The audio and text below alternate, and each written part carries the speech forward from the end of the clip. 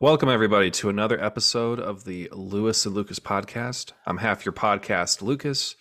With me, as always, is Lewis. How are you today, Lewis? Doing excellent, doing very well. Excited about the show today. So, yeah, there's a lot to talk about, so we're going to try and be succinct as possible so we can blow through these topics. A lot happened on Twitter. The elections are right around the corner, and of course, one of the big items of debate is pro-life versus pro-choice. There's a lot of political candidates where this is part of their platform, with the Supreme Court overturning Roe v. Wade, pushing abortion to the states to decide for each state to decide for themselves. Now your state representatives are going to play a major role in whether or not their constituents have access to abortion. And to that end, NPR had a really interesting segment on their morning broadcast. I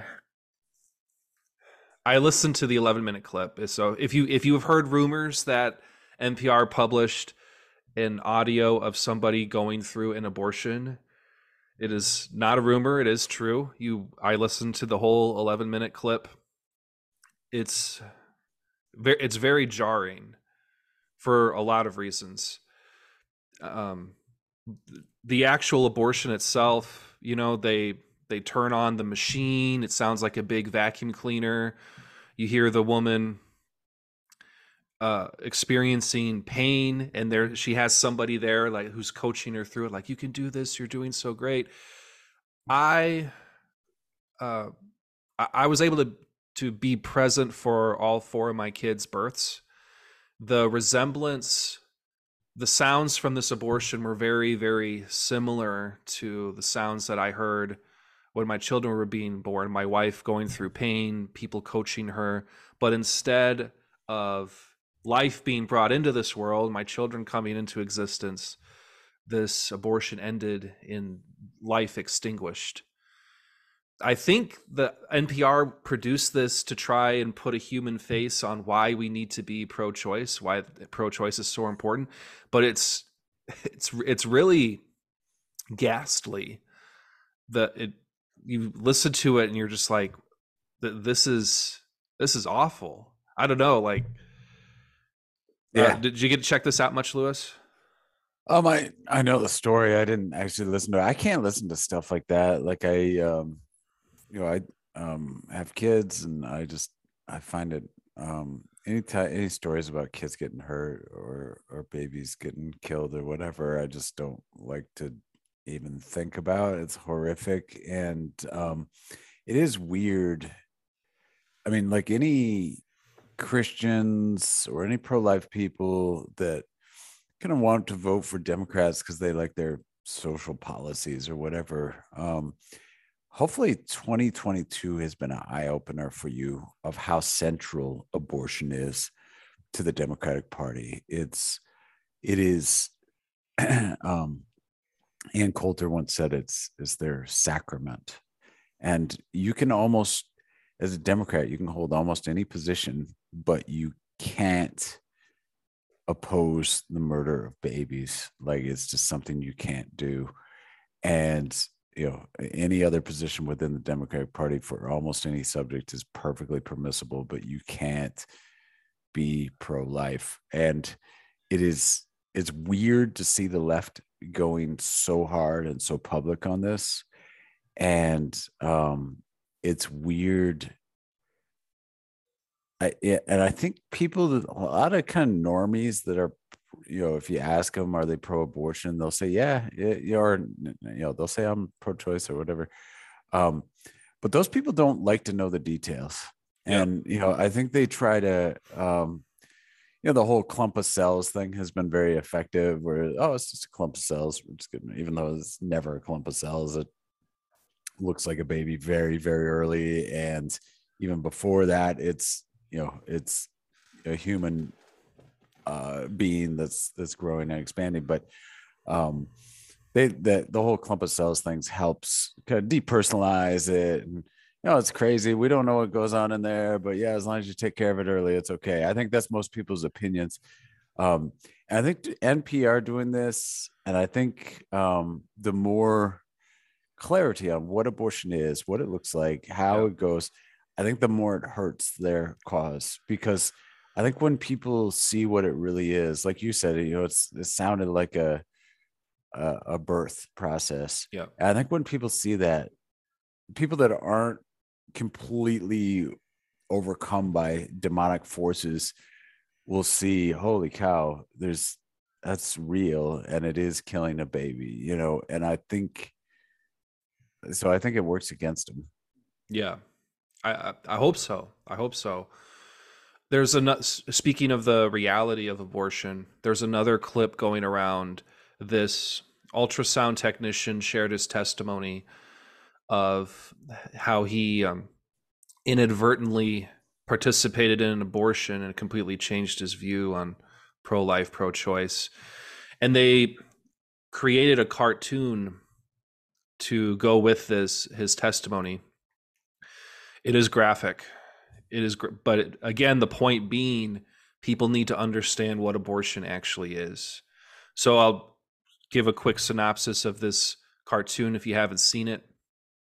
He checks in for his shift. He's immediately told that he's needed at a particular room. He goes in. There's a pregnant woman on the table. The doctor asks him to check the stomach. So he uses the ultrasound, and it's like, yep, there's a live, healthy baby in here. And then immediately the doctor grabs the forceps and starts pulling out, and this cartoon shows, the leg being ripped off, the arms being ripped off, and then the final image of this, all of these ripped baby parts on the table. And I made myself watch the whole thing just because, like, this week, this is the reality of abortion. We for so long have, like, well, it's other, people are making choices. These are difficult choices. Yes, these are difficult choices, but it ends with the end result is a dead human. An innocent life is extinguished. Like,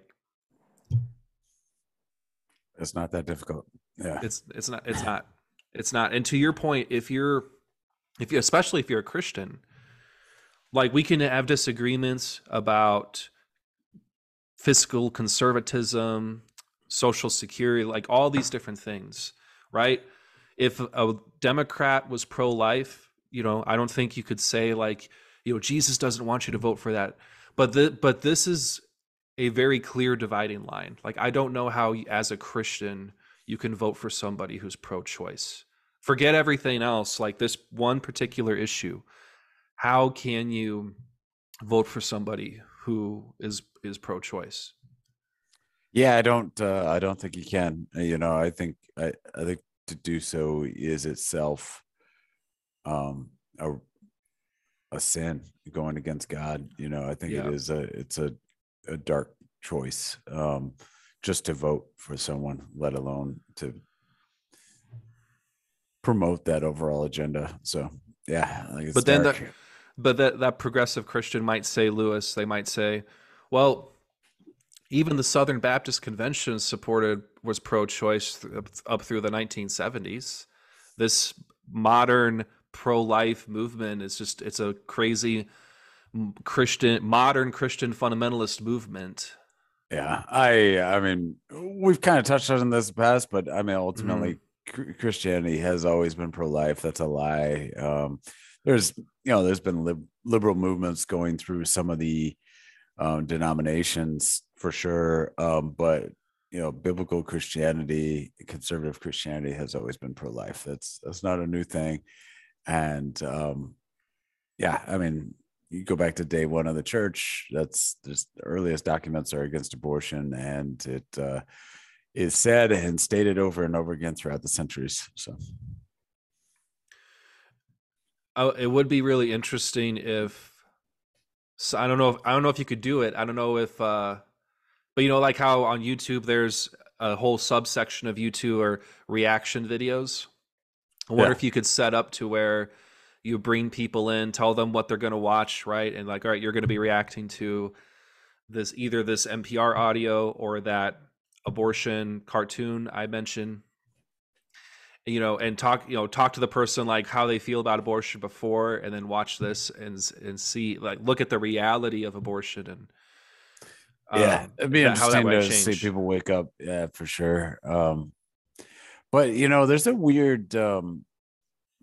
I've had discussions with people on it, and there is a weird, almost demonic aspect to a lot of people that are pro-abortion, where they'll say, "Yeah, it's a baby. I don't care." Right. Yeah, there is Like, that. yeah, it's a baby. I don't care. Yeah, like it just, like, y- there's literally people out there that think infanticide is okay, and it's, like it's a weird deal. Well, I mentioned before, the John Piper had talked about he actually sat down with an abortionist, a doctor who gave abortion procedures, and Piper opened up, was like, just so you know where I'm coming from, I believe that the fetus is a baby. And the doctor's like, well, yeah, I do too. And it just blew John Piper's mind. It was like, and then the guy was like, no, I totally understand. Like, this is babies that I'm killing. But the greater evil in my mind is these women that are subject to, they are forced to carry these abortions. It's unjust.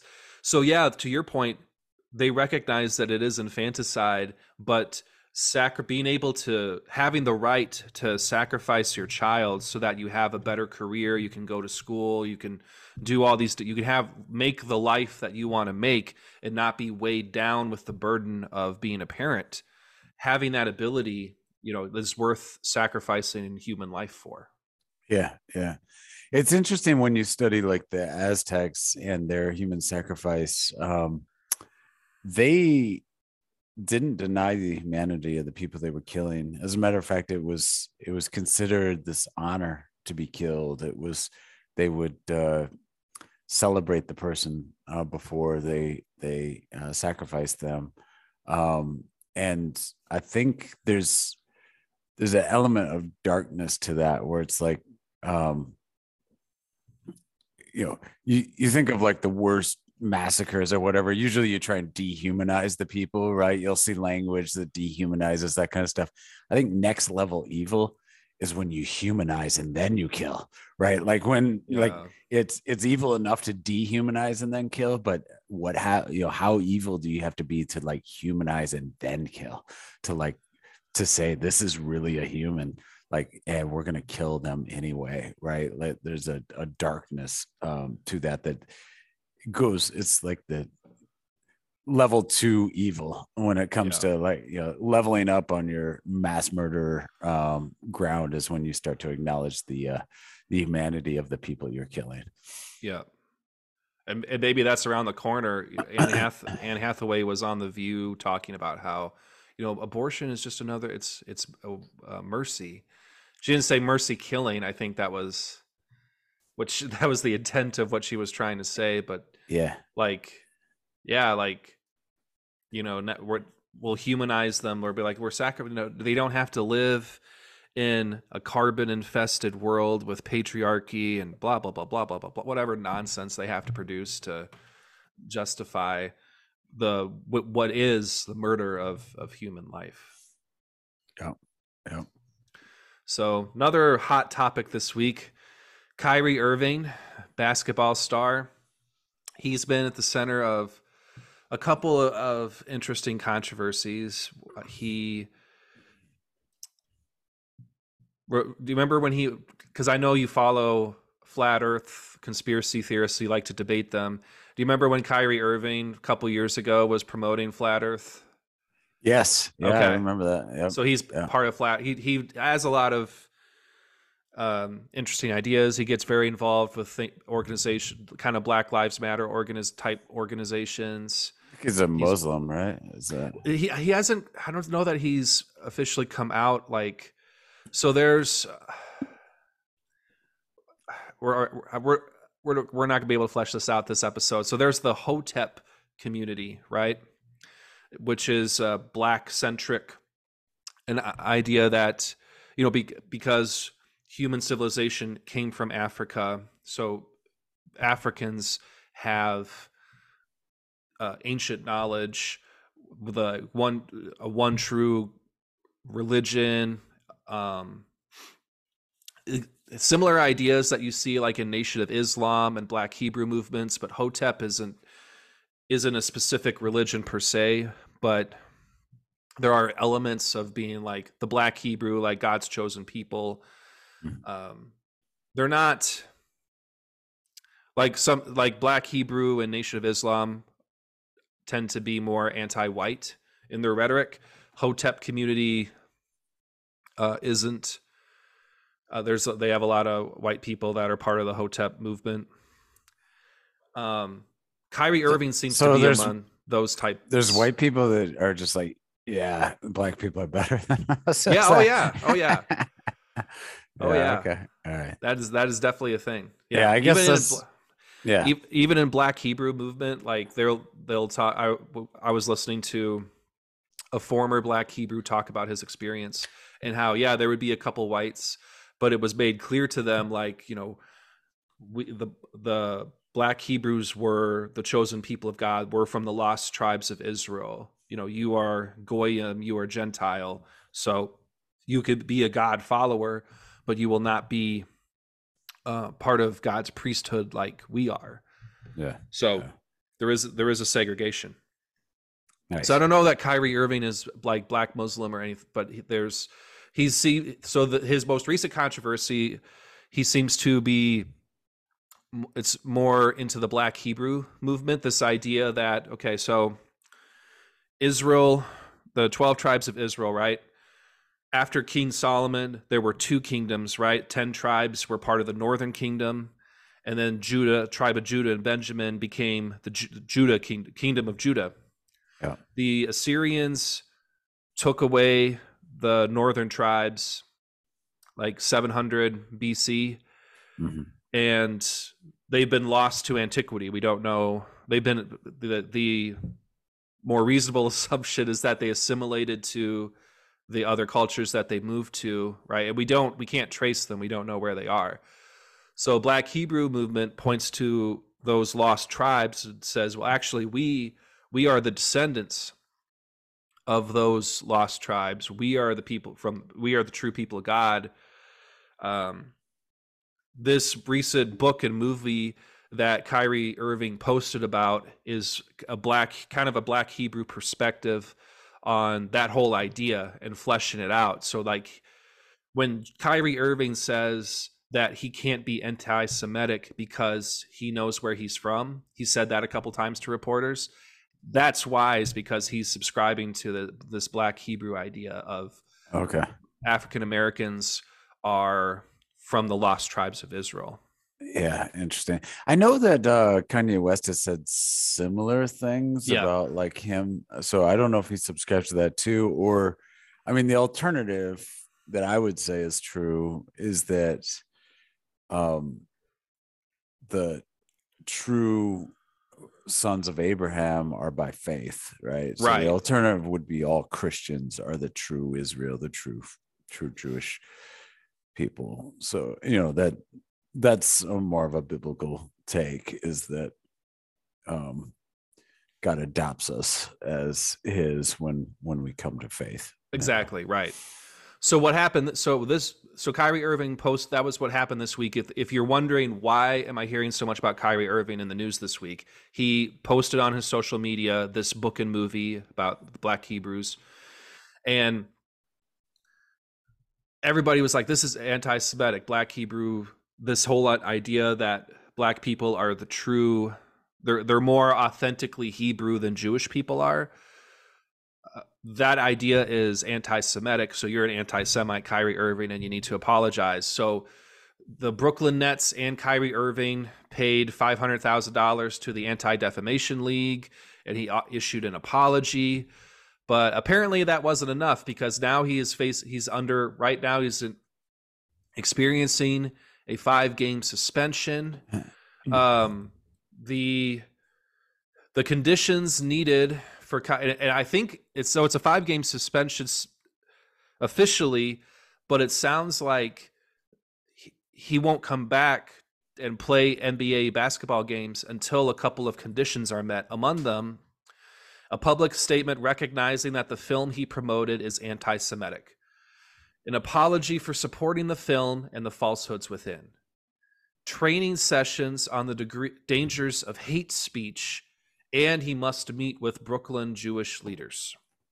Yeah.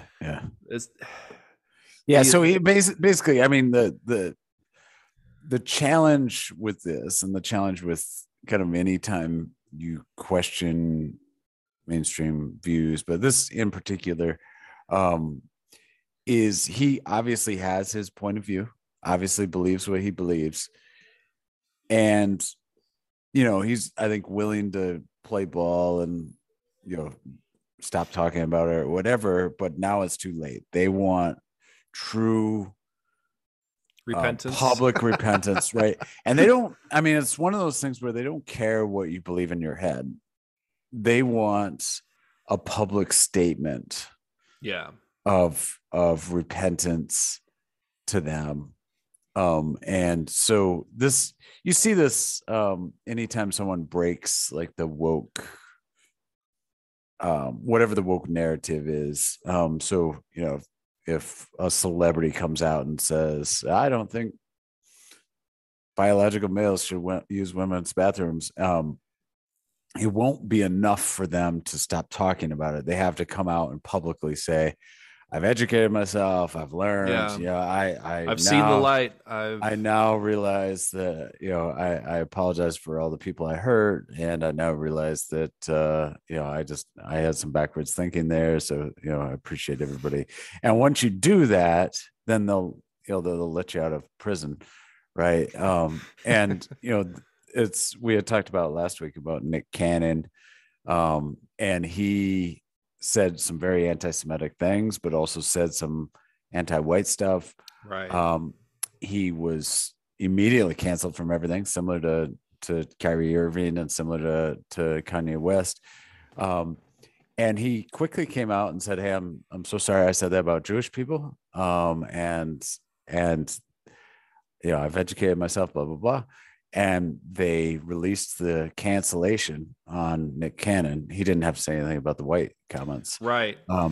But that public repentance is an important part. And Kyrie Irving, they got him to write that joint statement that was obviously written by some publicist, and they got, him to pay some money, which I'm guessing somehow or another he was able to mentally justify paying money. I don't know where. Maybe it came all from the Nets, and they said that it would have been. I don't know how much of Kyrie Irving's actual money was involved in that fight. But whatever. Right, but anyway, whatever that was not enough, apparently. So like they realized. I think he had a subsequent interview where they had asked him about it, and he didn't explicitly condemn things, right? So they keep asking him about it, and he obviously hasn't changed his mind on it. So I think they just keep asking him about it, and he's gonna keep not sounding sorry enough, because I don't think he's sorry at all. Right. So, he knows where he's that's what he kept saying. That final interview he gave, he kept saying, I can't be anti-Semitic if I know where I'm from. I can't be anti-Semitic if I know where I'm from. Which that's and the Black Hebrew notion of they're the true Israelites, and the people who claim to be Jewish today are not. They're imposters, right? That's why you're hearing so much, this is anti-Semitic, this is anti-Semitic. What's been really interesting to me, and I'm not the first person to notice this idea. So critical race theory has taught us that only those with power can be racist, for example. So white people have power, they can be racist towards, and are racist towards other races. Other races who do not have power, because the structure that they exist within precludes them from exerting power, they cannot engage in racism. Well, we've learned, if in case it isn't obvious to everybody, that if you are a racial minority in America, you most certainly can be racist if it's racism against a particular group of people. Yeah. a particular group of people that has no power at all. This is like I want that's the problem. I want to talk about that more, right? The if you say anti-Semitic, like what's you get the anti-Semitic label, like you get shut down really, really quick. Like that's a lot of power that's being exerted, right? Like, can we acknowledge that, a particular people group, once they're offended, seems to be very efficient in addressing their offense? Yeah. Yeah. Did you see I think Cernovich posted that article from Harvey Weinstein about Harvey Weinstein. It's an old Hollywood Reporter story back when Harvey Weinstein was still a good guy in the eyes of the news. And he was given some speech at some Hollywood event, and he was introduced as a good Jewish boy or something. And he said, we need to really gather together to attack anti-Semitism. We need to act like the mafia, was his statement, something along those lines. And yeah, so there you go. Yeah, we're seeing it in real time. And the article lists all these important executives and all these important people. So, and they were all like nodding and agreeing with him. So yeah. Yep. Anti-Semitism will not be tolerated in any form. Let's see. Kanye West has been promoting. He's back on Twitter. So he was canceled on Twitter for a little while, and then he is back on, and has been talking a lot. He's going after everybody. One of the more recent Twitter naming names. He's naming names. Yeah. So he recently. So just background wise, he was on Lex Friedman's podcast and was talking to him and made some statements like he's been saying, which is, Jewish people, blah, blah, blah, whatever. And Lex Friedman was like, well, it's specific people. It's not, you're lumping a whole group of people. And so Kanye West in this Twitter rant was like, hey, Lex Friedman asked me to name names, to be specific, so here we go. Yeah. And so he's listing names, and this guy, what's his name? Harley Pasternak. Harley Pasternak. He has the most damning of tweets. I don't know if you want to say what it said, but I absolutely will. Like, so Kanye posted text messages that he allegedly received from Harley Pasternak. Harley Pasternak is a celebrity personal trainer. He works with a lot of celebrities. So this is not hyperbole. This is a matter of fact. When Kanye West was originally institutionalized, remember it was like around 2016, his family had him medicated and institutionalized because he was going crazy, yada yada. He was at Harley Pasternak's house, and when the police were called to take him away. So Kanye West and Harley have worked together. Like that is and Harley was a part of Kanye West's original institutionalization. Like that's just a matter of fact. That's not hyperbole. Yeah.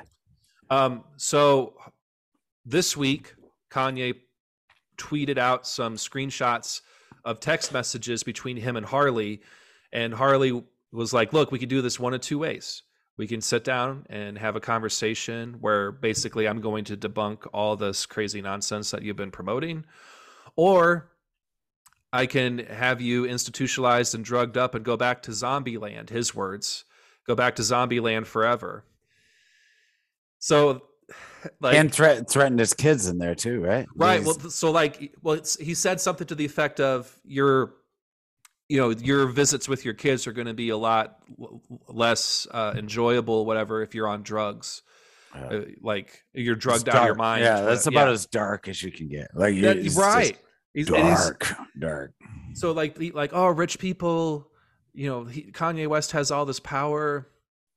There's other power structures that exist in entertainment and government and did you read at all about that guy's background?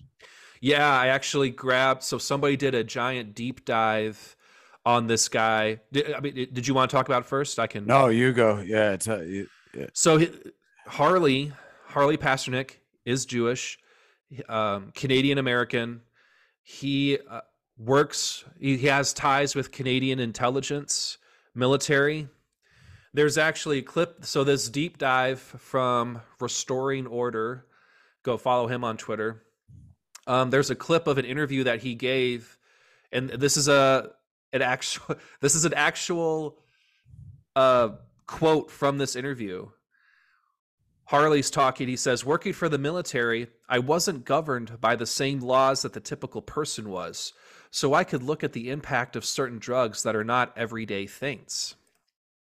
So he openly talks about in this podcast how I worked with the military, worked with intelligence, and we I experimented would with love to know more. Like the military allows you to experiment with drugs. Like right. Can you talk about that more? Yeah, can we Well, talk, which we've flesh talked that out a little bit?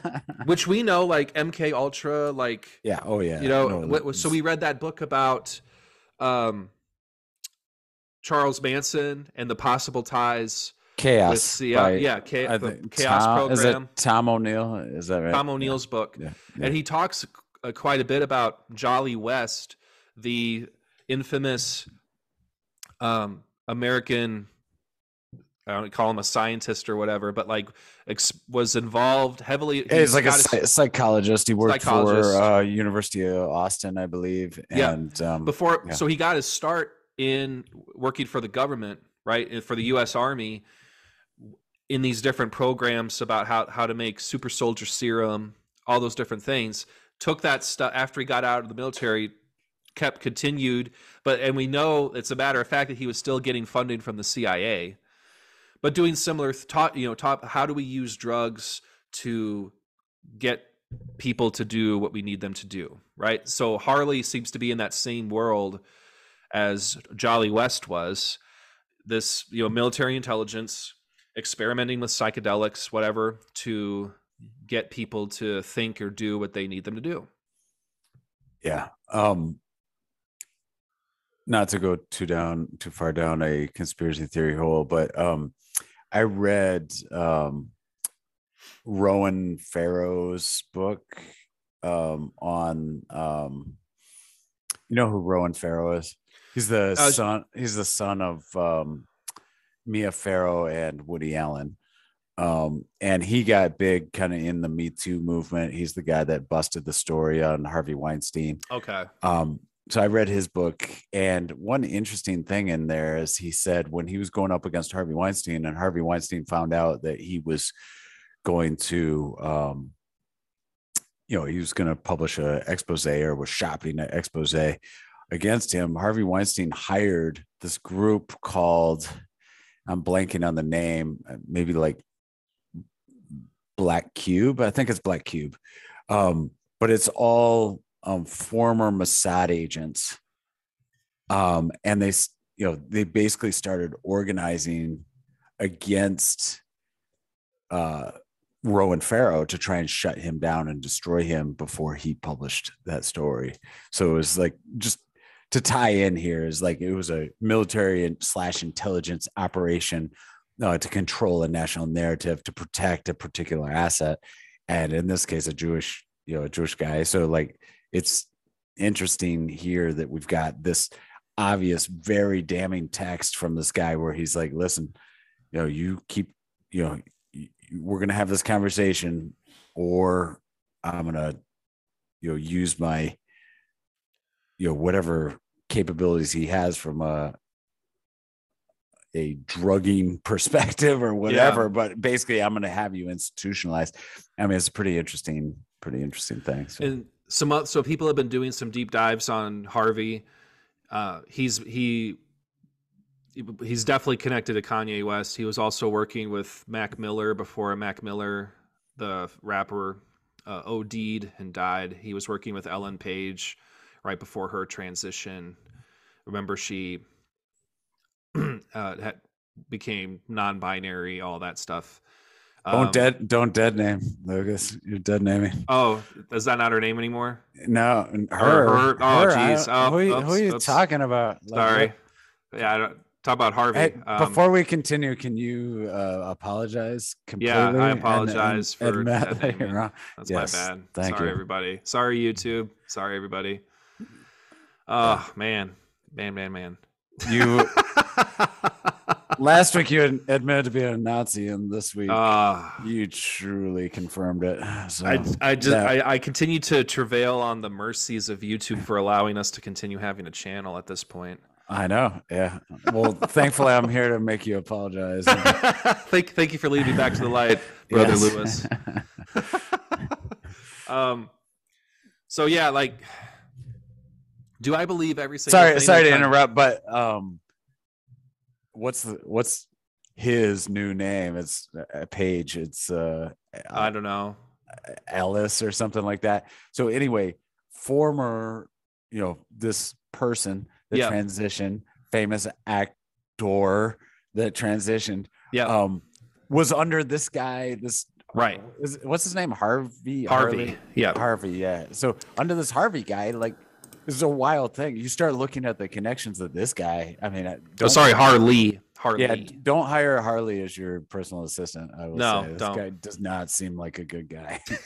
Although he might be assigned to you. Like, I don't know how things work. Right. Like, might be like, oh, you have to have this guy as your personal assistant. Like, so do I believe like every single thing that Kanye West says? No, I take it with a grain of salt, just the same way that while I appreciate all the chaos that's been happening on Twitter because Elon Musk is privatizing it, I'm not an Elon Musk fanboy. I'm not a Tesla worshiper or whatever. Muskrat. Yeah, like what Kanye West has been able to point to, like, if you have to give it serious consideration. He has these text messages from somebody who was connected with his original institutionalization. Like he was at Harley's house when he was first institutionalized. Like that, yeah. I don't know. I don't know if I have anything more to say about this topic. Yeah, it's dark. So keep going, Kanye. So detransitioners are still fighting the good fight. It's so cool to see these very, very brave young people who, under great personal cost, are out there fighting to make sure that other children are not subjected to the mutilation of their bodies, otherwise known as gender affirming care.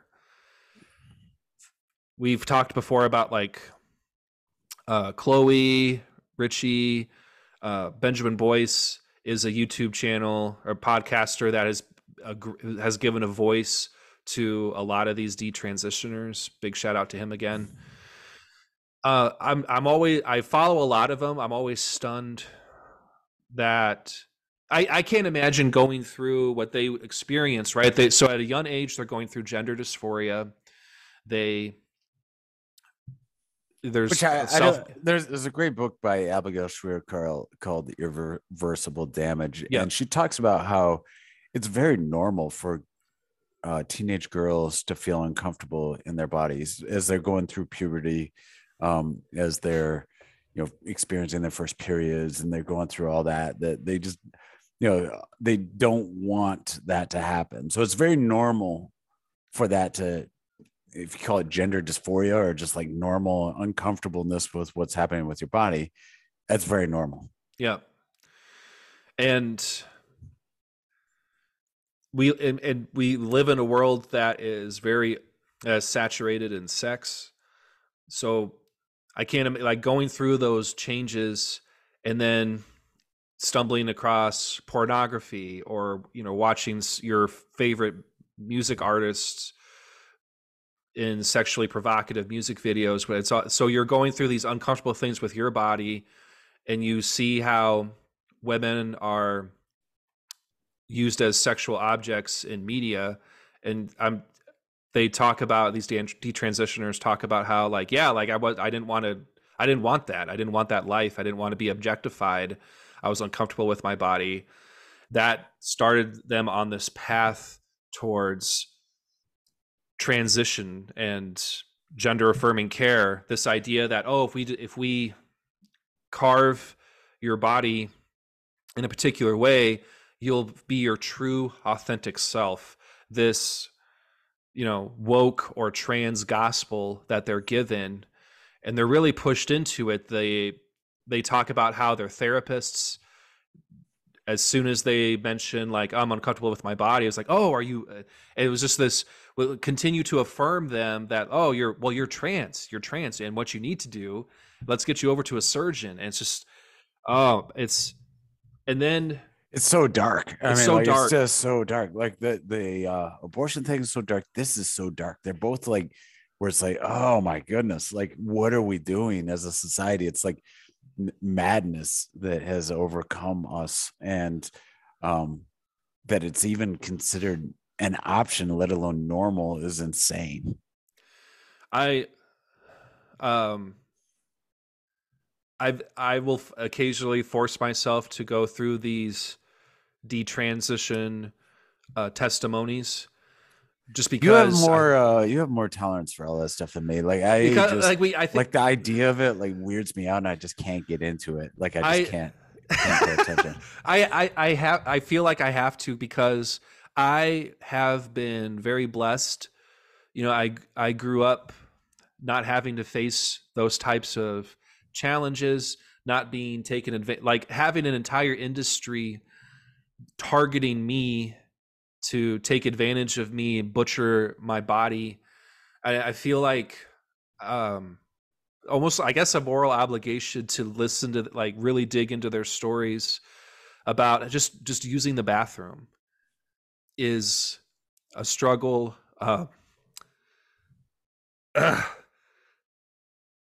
Knowing that they're never going to have kids. Yeah, it's brutal. It's Um, yeah. Yeah, I mean the sadness of the whole thing is like it's a ridiculous, like to take a teenager and just destroy this giant aspect of their future is it's crazy for us to do. it's Yeah, cruel. It's uh, so when you see the detransitioners coming into town to talk to your state assembly about banning gender affirming care like they just did in Florida, uh, you need to support them. You need to support them. They have, everybody else is against them. The media, the trans community that's saying, oh, your children are going to commit suicide if they're not allowed to go through these bodily transitions. yeah. All these different lies. Um, we need to support detransitioners, especially because they're the ones who've faced the consequences of our society allowing this to happen in the first place. And there's so many of them. I mean, it's just like becoming such a giant thing. So you go through this, like I said, Abigail Shrier calls it irreversible damage. You go through this irreversible damage, and then you realize, oh my goodness, what a giant mistake. And she tells some of those stories in that book where it's like people will slowly realize, oh, what did I do? Yeah, And then all the support goes away. It's like, yeah, because I mean, a lot of the reason people do it is because it is this great support group. It's yeah, like, oh, you're trans, great. Okay, well, you're part of this community, this oppressed community, and we're all friends and we all like each other. And oh, it's great what you're doing. And like, so you have this cultural institution that helps you move along that path. But then, the moment you realize, oh my goodness, I just destroyed my body. I just, yeah, I made a really bad mistake. That community goes away, and yeah, you're like on your own, and you've just realized, oh my goodness, this is, yeah. Those communities you're talking about, at best, what they do is to be like, look, just keep it down, right? Kind of, yeah, maybe it didn't work for you, whatever, but that's very rare. Like for most people, this is good. So just kind of, keep your regret to yourself. yeah. I was watching some James Lindsay recently, and if people don't remember who James Lindsay was, he's one of those guys that got completely deleted from everything. But James Lindsay, I think is an atheist, but he's been He is. focused on like looking at the effects of critical theory in various institutions. But what he got banned for or canceled for was using, and I'm not going to say it here because our video may get de-emphasized, but it's GROOMING. That word, he got banned for using that word because it was considered anti-LGBT. But and a lot of people assumed he was just talking about sexual abuse when it came to that word. But he pointed out that you use that word when you're talking about people going into cults, when you talk about people going into um, institutions, when you talk about prepping somebody for the next level of a job, you use that word. So say I'm going to GROOM Lucas, for the next role. We're going to prep him for the next role. So that phrase is very common, and that's undeniably what these organizations are doing. This is undeniably, they're prepping them, they're moving them, they're just like in a cult where you like separate somebody from their family and friends, and then you start to give them this message and you build around them with a community. It's a very cult-like behavior, and it's has a lot of the benefits of a cult, and has a lot of ultimately the sadness and destruction of a cult. And it's a mainstream thing that we've got now. It is the trans cult. I think it's fair to call it exactly that, just for the reasons that you outlined. The language they use, the group think. This is how we treat outsiders who don't share our exact ideology. It is a cult. So, but and shunning and violence towards those that yeah, that exit, right? the threats of violence are very stunning. Nothing a cult hates worse than the person that left the cult. Yeah, right? So like it's one thing if you never join, but if you join that cult and then you leave that cult, they hate you with a passion. yeah, yeah. That's is But the detransitioners are having success. Florida had they got rid of gender affirming care for minors. Hopefully, I know that's on the ballot in some other states too. I really hope that politicians continue to take that seriously and make the right decisions. If we don't allow kids to purchase alcohol, get tattoos, why in the world would we push them into gender affirming care as a minor? Like, yeah. And yeah, we should like call it mutilation or whatever too. I mean it's gender affirming care is like a dystopian. Gender affirming care would be like helping them in their actual gender, right? Like right, like, to get comfortable with their bodies. Yeah. Gender affirming care would be like, oh, you're struggling, how about you work out, exercise more or whatever, but yeah. No child is born in the wrong body.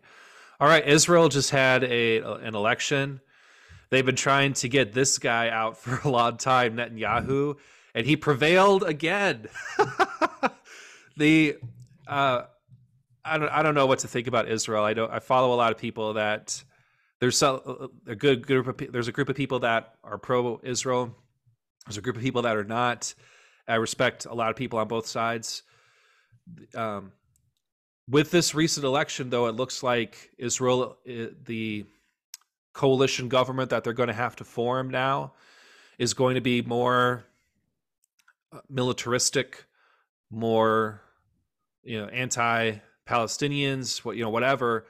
But it's this conservative part of Israel that has been very like, look, we need to take these threats, these outside threats, more seriously.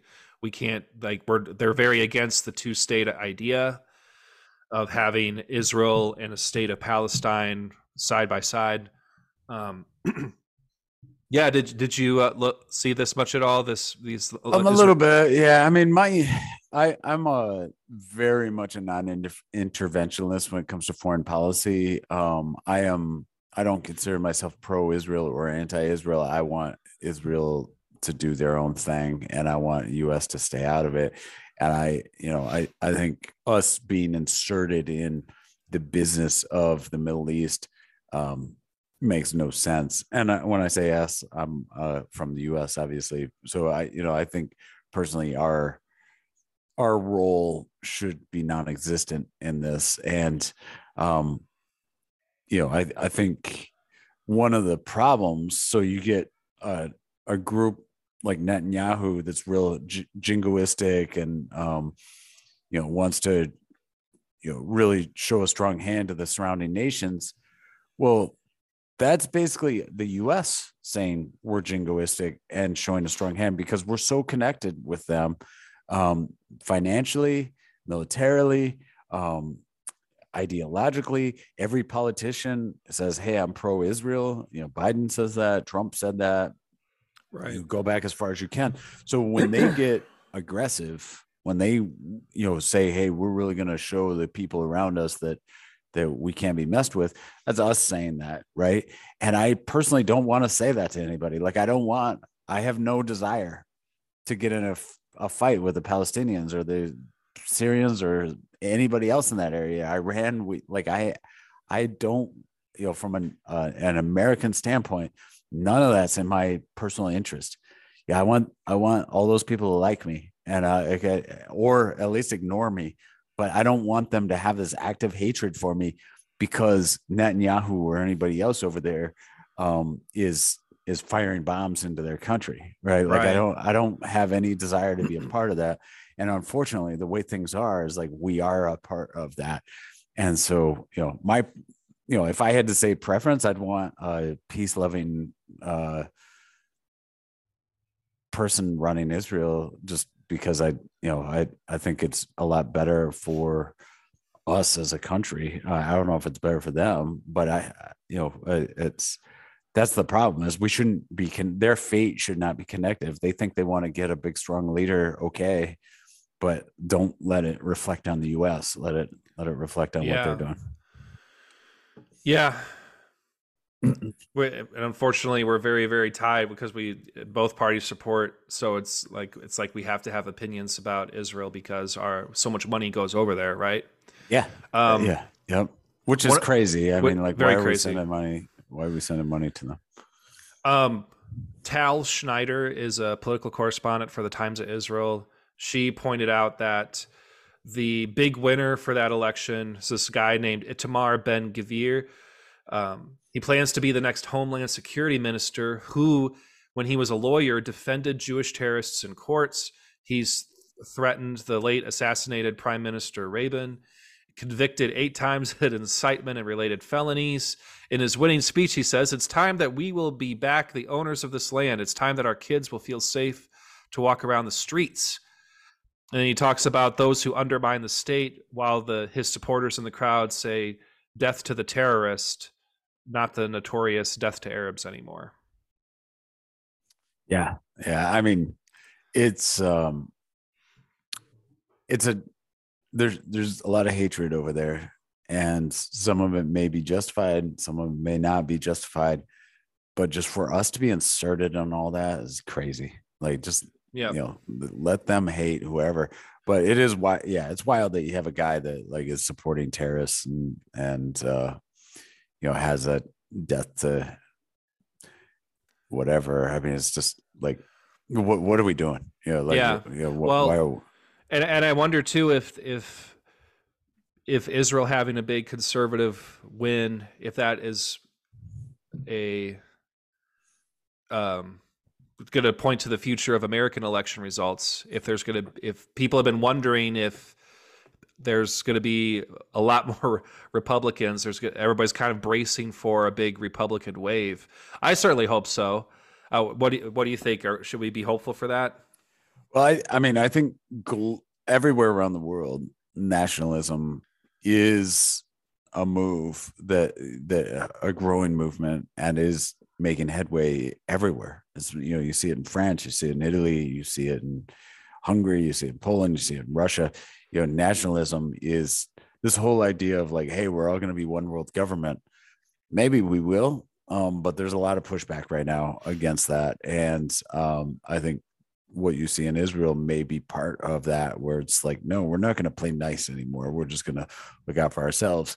Yeah. And I think that's absolutely the case in the US. I think Trump was a perfect example of that. And I think that, there's a giant pushback against kind of this globalistic liberal, one world government. So I think it may be for this coming election here in a week. It may be that I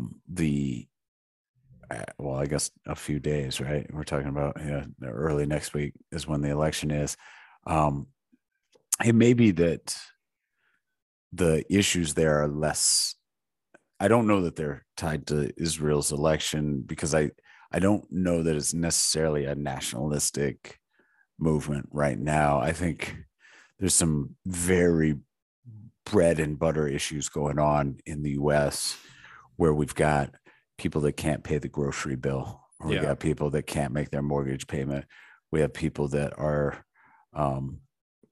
very unhappy with some of the social stuff going on. So I think there's a lot of, I don't know that it's a nationalism versus globalism election in the US. I feel like it's more kind of nuts and bolts of elections. And I think that the Democrats have been horrible in terms of that. I mean, you go back in time and you think of like Democrat messaging and kind of the classic genius, and Barack Obama has touched on this a little bit. But even going beyond Barack Obama, Bill Clinton was just a genius in terms of messaging, where he had the phrase, "It's the economy, stupid." He focused on, when he said, I feel your pain. Yeah, I feel your pain. When election time came, he didn't talk about abortion. He touched on, I can't remember the phrase. I think it was like dinner table issues.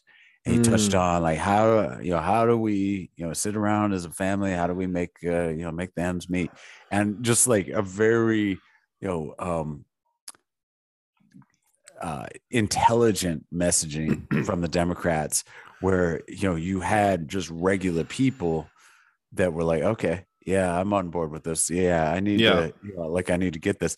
And it's weird that this time the Democrats, their whole message seems to be, you should be able to kill your baby, and Republicans did January 6th. Those are the two things that appear to be their entire message, which I don't know who the people are that actually care about those things, but they're not the majority of Americans. Can't be mainstream, right? So when it comes to like who's going to win on Tuesday, I mean, my personal opinion is, and the polling's kind of showing this, that the Republicans are going to have a very good night.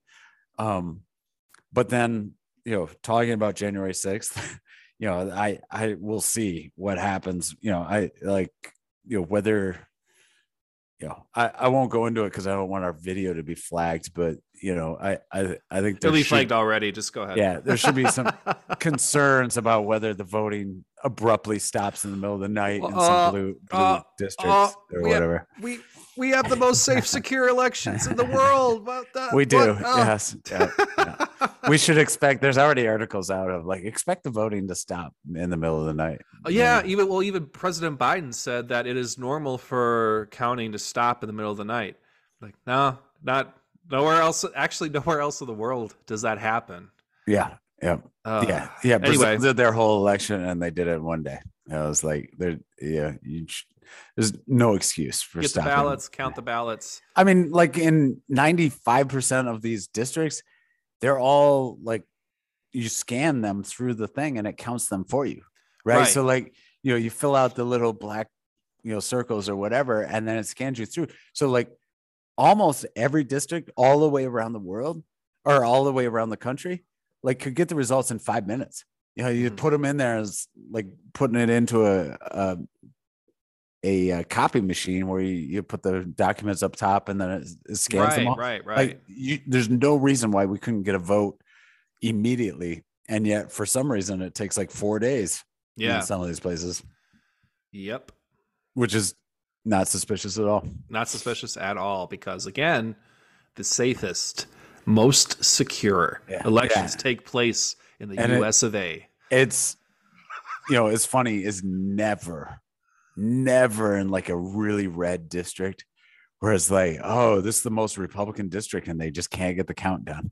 Like it's always like the bluest of areas where it's like, oh, we're going to take 4 more days to get this count completed. We're trying, man. We're trying to count. Yeah. Yeah. It's like, when did counting ballots become so hard? Yeah. It's like the count from Sesame Street where it's like one ballot, two ballots.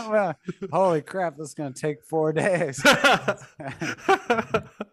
Oh man. So we'll see. We'll see what happens. I'm trying to remember now what we had slated next to. That's right. Man, this was incredible.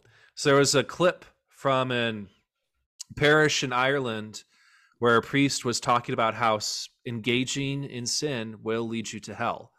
Like whether you're Protestant, Eastern Orthodox, like you're Christian in some capacity, it was a pretty that's Christianity. You continue to engage in sin, you're unrepentant, that's how you get to hell. And his bishop had to issue an apology because people were offended at the notion that sin will lead to hell. Yeah, that's wild. I mean, it kind of gets back to what you were saying, or what we had talked about a few weeks ago, whether the Catholic Church has kind of changed their doctrines. I'm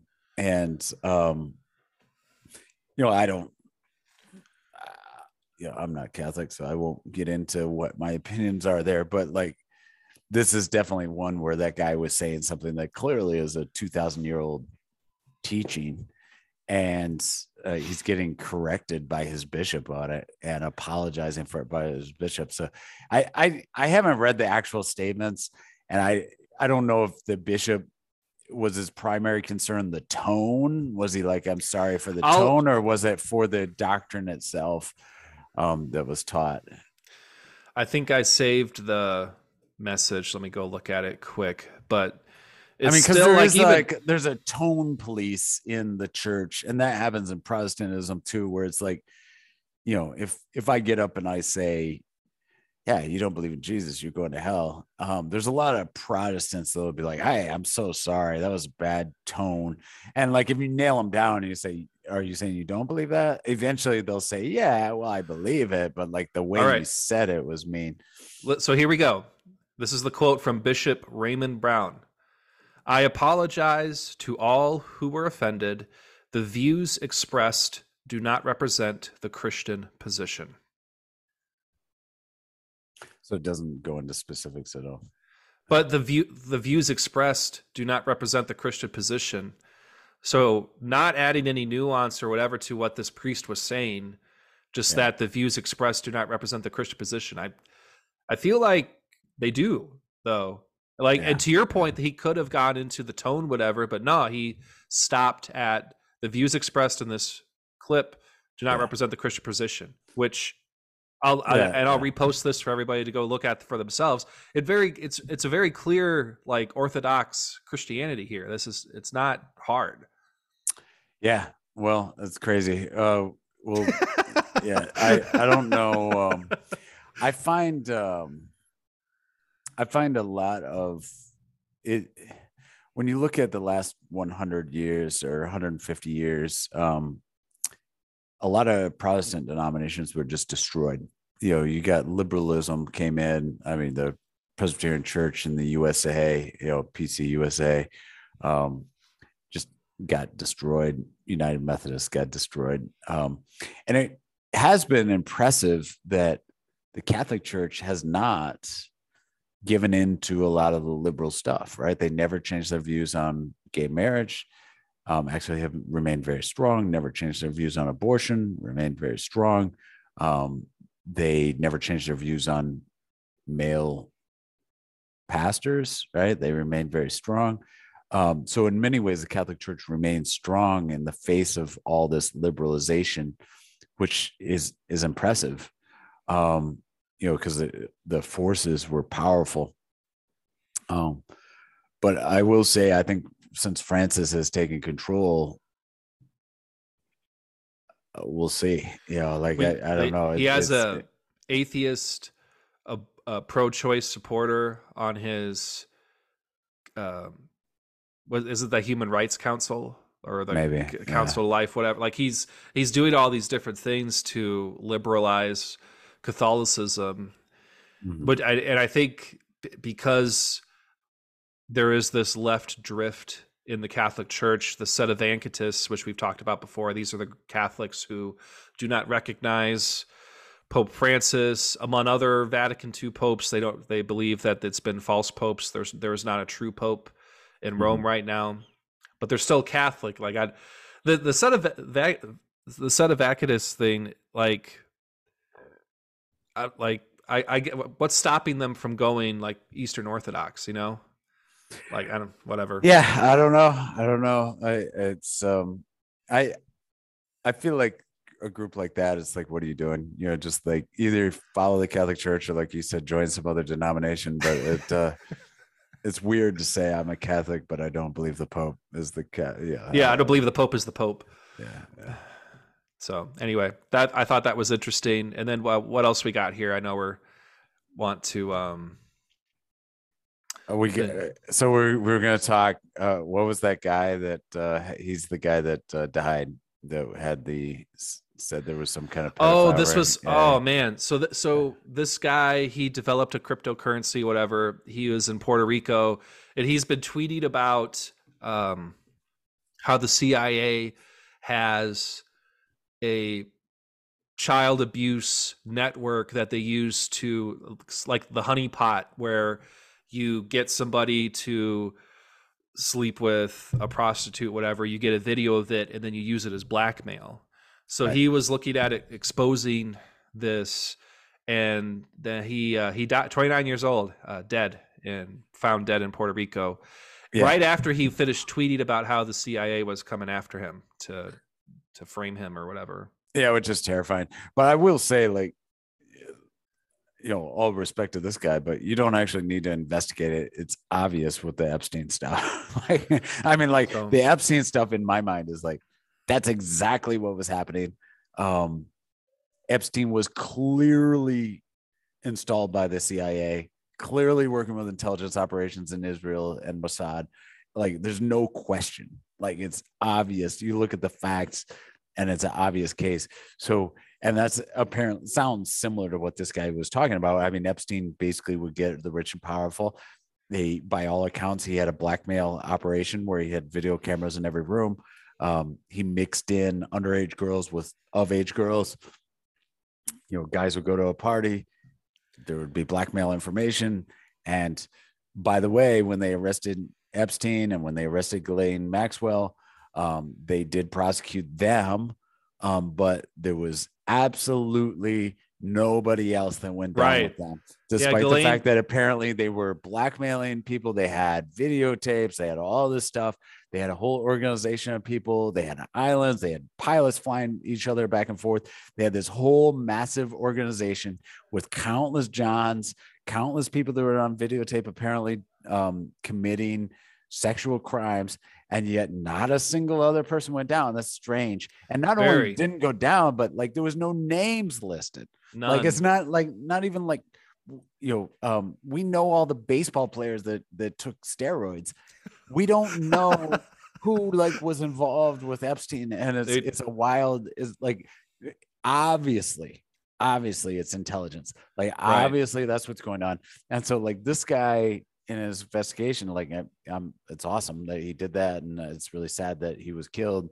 And I think it's probably a good conjecture to assume that he was killed for what he was looking into. But I will say, I believe the CIA is good organization, and I don't Oh, have any, like they're the best. I think this guy's a crazy conspiracy theorist, and Do you follow Whitney Webb? I do. Yeah. Yeah. So she just published One Nation Under Blackmail. I haven't started reading it yet. I really want to. But my brother and I are reading different books, and that's the next on our Yeah. list. She does this book is supposed to be a very deep dive on Epstein and the CIA, the child trafficking, all that Yeah. stuff, which this guy was exploring firsthand in Puerto Rico, where he said this was happening. Yeah, like you said, it's very obvious that, you know, Ghislaine Maxwell was trafficking children to nobody, apparently, right? Like, Yeah. No, I mean, the cover up of the whole thing is like obvious. It's not even like it's, they didn't even try and hide it. right, It's a weird, thing where it's like you go through, okay, Bill Barr's connection to that whole thing is crazy, but Bill Barr's dad hired Jeffrey Epstein, yep, and Bill Barr's dad was OSS, which was the precursor to CIA. Bill Barr was in the CIA. Um, so Bill Barr's dad hired Jeffrey Epstein for a high school in Dalton, get to know really, and New York, get to know really rich, powerful people, get to know teenage girls, like that was what well, Bill Barr he was hired. Epstein was a teacher at a girls' preparatory school, Yeah, Dalton. That's what I was saying. Yeah, it right? wasn't just girls; it was co-ed. I Oh, think it was I co-ed. could be Okay, wrong. Yeah, but it was. But he got hired in by Bill Barr's dad, yep, who didn't. When Jeffrey Epstein did not have a college degree, so yep. imagine you're going into a very affluent, rich school, teaching mathematics, and you don't have a college degree. So he went into that, and then that was Bill Barr's dad got him that start, and then of course he was given all this money by Lex Wexner, Wexner, yeah, who's the Victoria's Secret person, but also like very connected with Mossad and Israel. Ghislaine Maxwell's dad was a Mossad agent. yep. Um, Robert Maxwell. and also connected with British intelligence.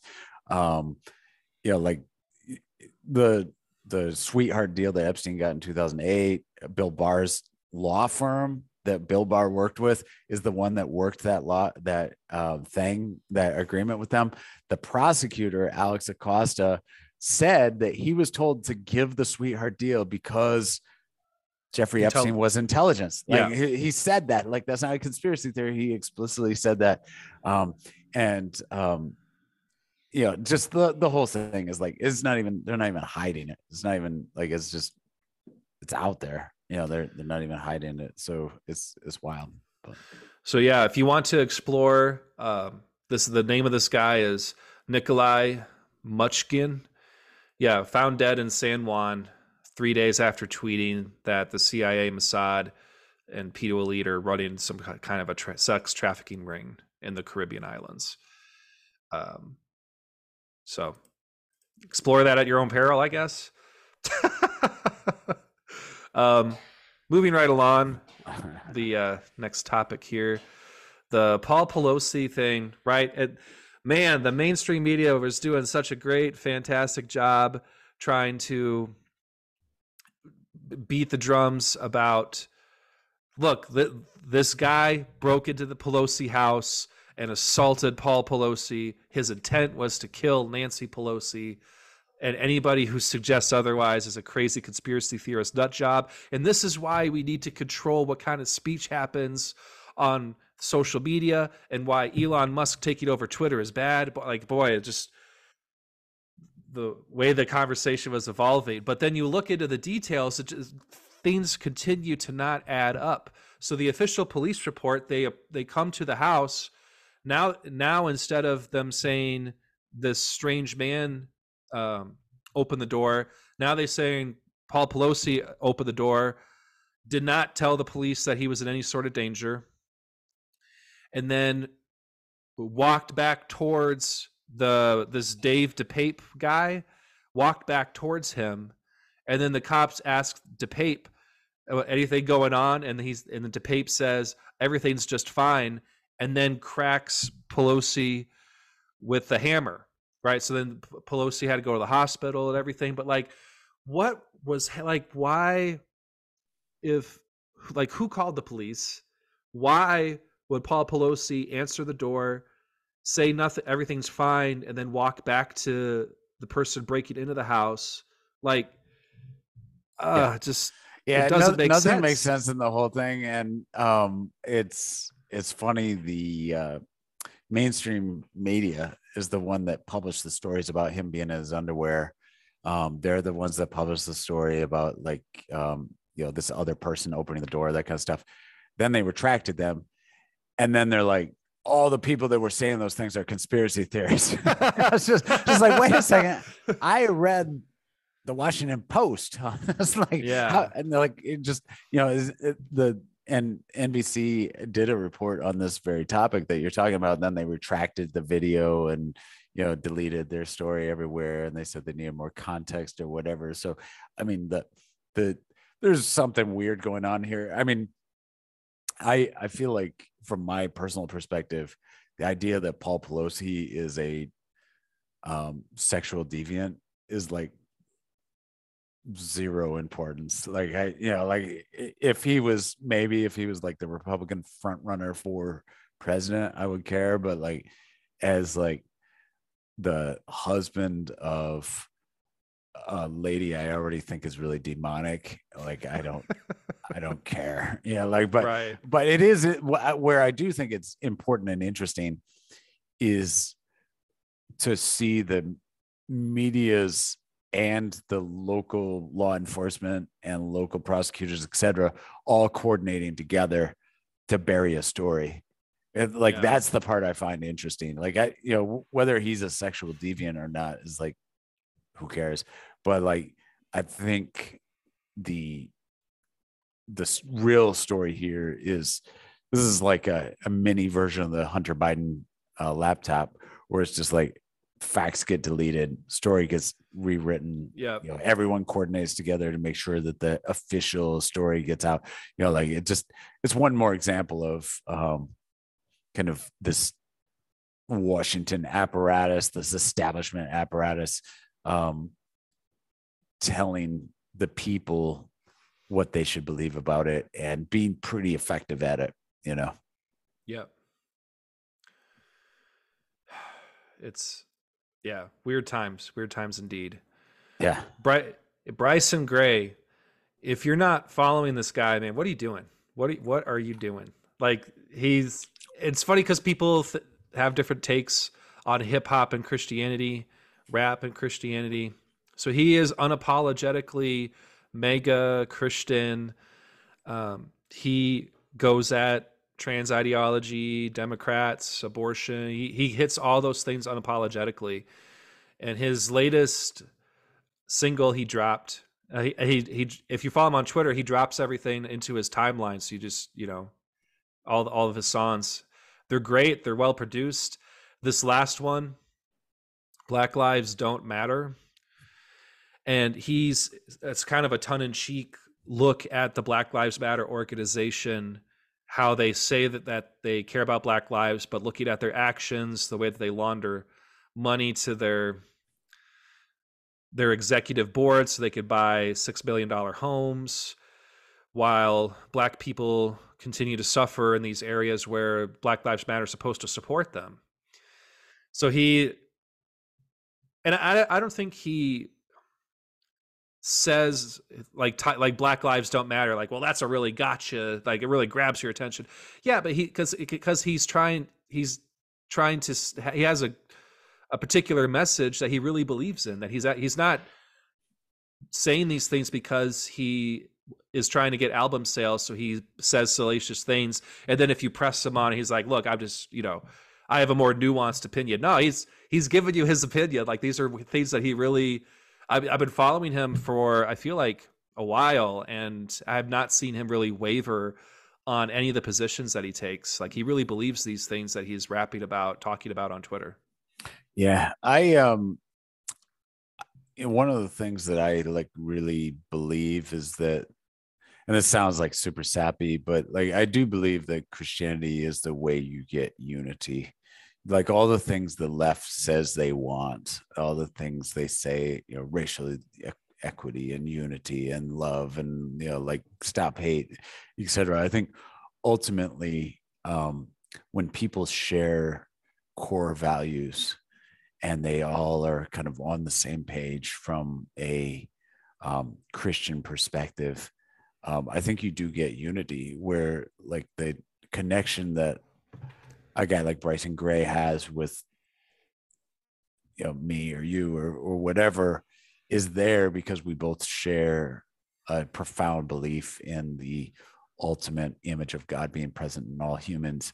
And like that is it sounds like a liberal sappy thing, but it's true. And like, we've talked about Jewish people or whatever, like, and a Jewish Christian, I know some, and like they're as connected to me as a African American guy from the inner city. They're as connected to me as my fellow church members that I have, because we all agree, on the core things. We agree that we're all descendants of Adam. We did agree that we're all united in sin, that we're united in the gospel, that we're united in the forgiveness of Jesus, and that God loves all of us. So it sounds sappy. It sounds, I mean, like even those words coming out of my mouth, I feel like, oh, okay, yeah, like that's, but there's a truth there that the hunger that we kind of all have, and I think liberals intuitively have, I think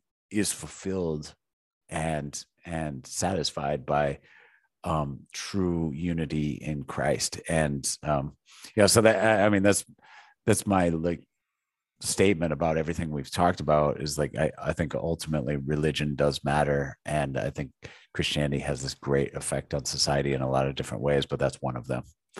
That's a great point. Like we are united in our submission to the lordship of Jesus Christ, right? Christianity is this great equalizer where there's neither Jew nor Greek. All of us start with our depravity, our sin, and through Jesus. And when you unite around that, there can be true unity. But when you like unite around some weird racial theory of like, oh, black people are oppressed, or oh, Jewish people are oppressed, or oh, like white people are bad, or whatever, and that's the thing you focus on. Well, those have inherent division built into them, and those ideas that Black Lives Matter or whatever focus on are inherently going to have hatred and suspicion and hurt feelings across the board just by the nature of what they focus on. Yep, absolutely. All right. The only thing I forgot to mention, we were talking about the Kyrie Irving, Kanye West thing, and I'll just briefly mention it because I know we're running up on time. If you're Dr. Umar Johnson, if you're not familiar with Dr. Umar, there's the whole Pan-African movement. We talked about Black Hebrew, Nation of Islam. There's another sort of Black separatist movement, this Pan-African. There needs to be an ethnocentric nation state built on Black identity, right? That's Dr. Umar Johnson. He's a very interesting person. I've followed him off and on through the years. He's made lots of public appearances. He was this week, he was on Instagram talking about how, Kyrie Irving is being suspended, right? So the big talking heads at TNT that review the NBA, it's like Shaquille O'Neal, Charles Barkley, were all poo-pooing Kyrie Irving, talk about how he's an idiot and everything.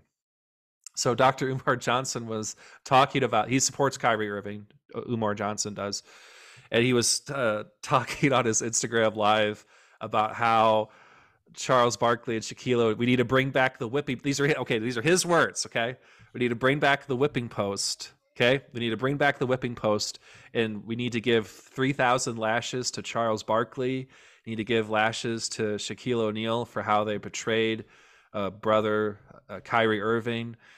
It's wild. It is wild. Yeah.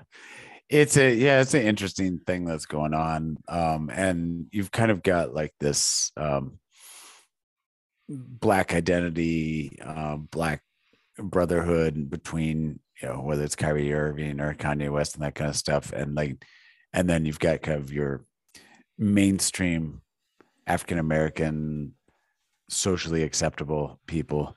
And um, I think there's a big part of a lot of those people that would like to like unite with Kanye West or Kyrie Irving.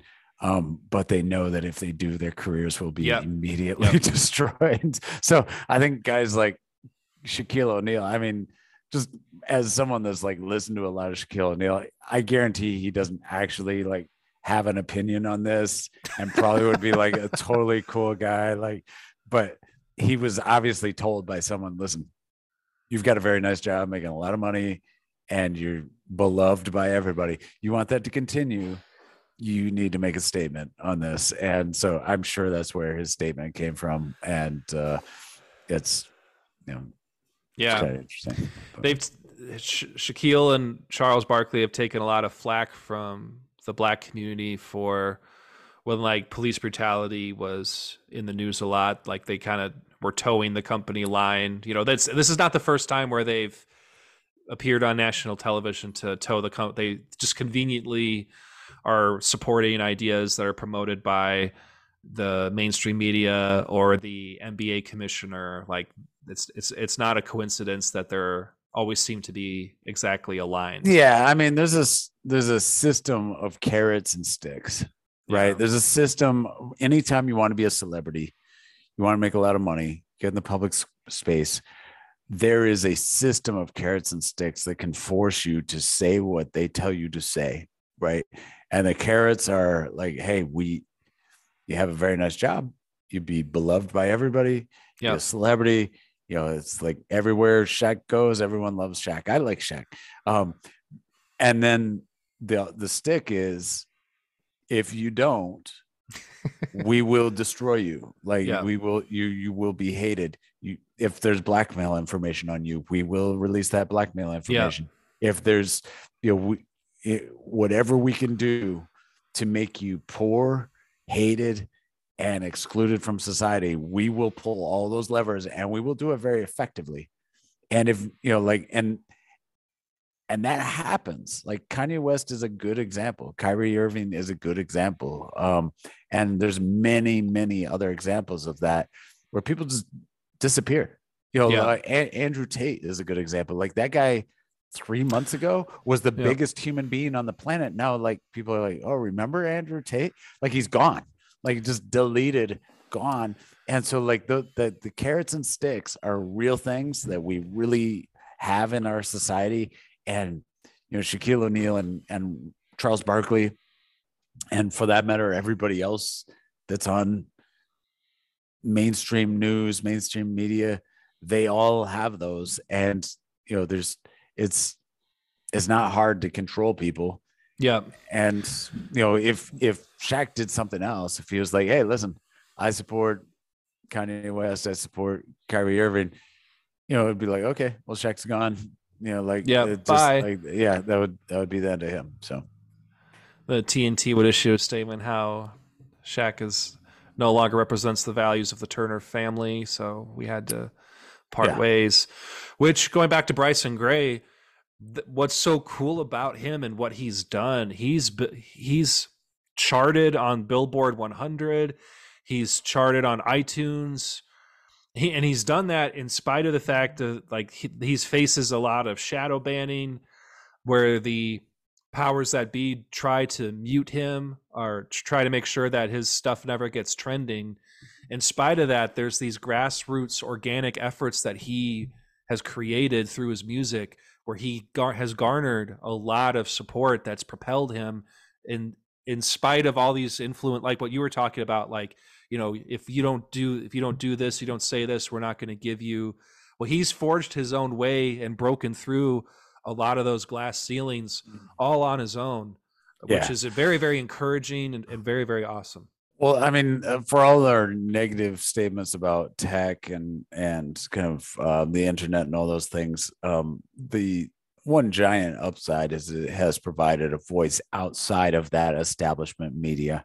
Right. So there was a time when if you wanted to get famous, you had to follow the Shaquille O'Neal, Charles Barkley way. Right. Like you had to um, be a part of the system.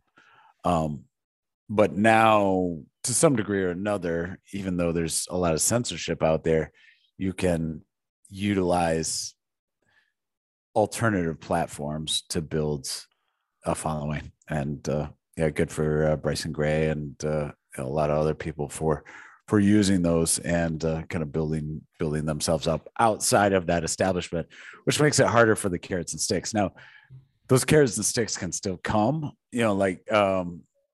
there's guys that get hardcore canceled that did not build themselves up through the establishment, but still get destroyed. Um, Lawsuits, Michael Flynn, pressing charges. Nick Fuentes is a good example where he, was very much outside of the establishment to begin with, but they canceled his bank. They had every social media company get rid of him. They didn't the TSA bar him from? He was on the no fly list. No fly list, right?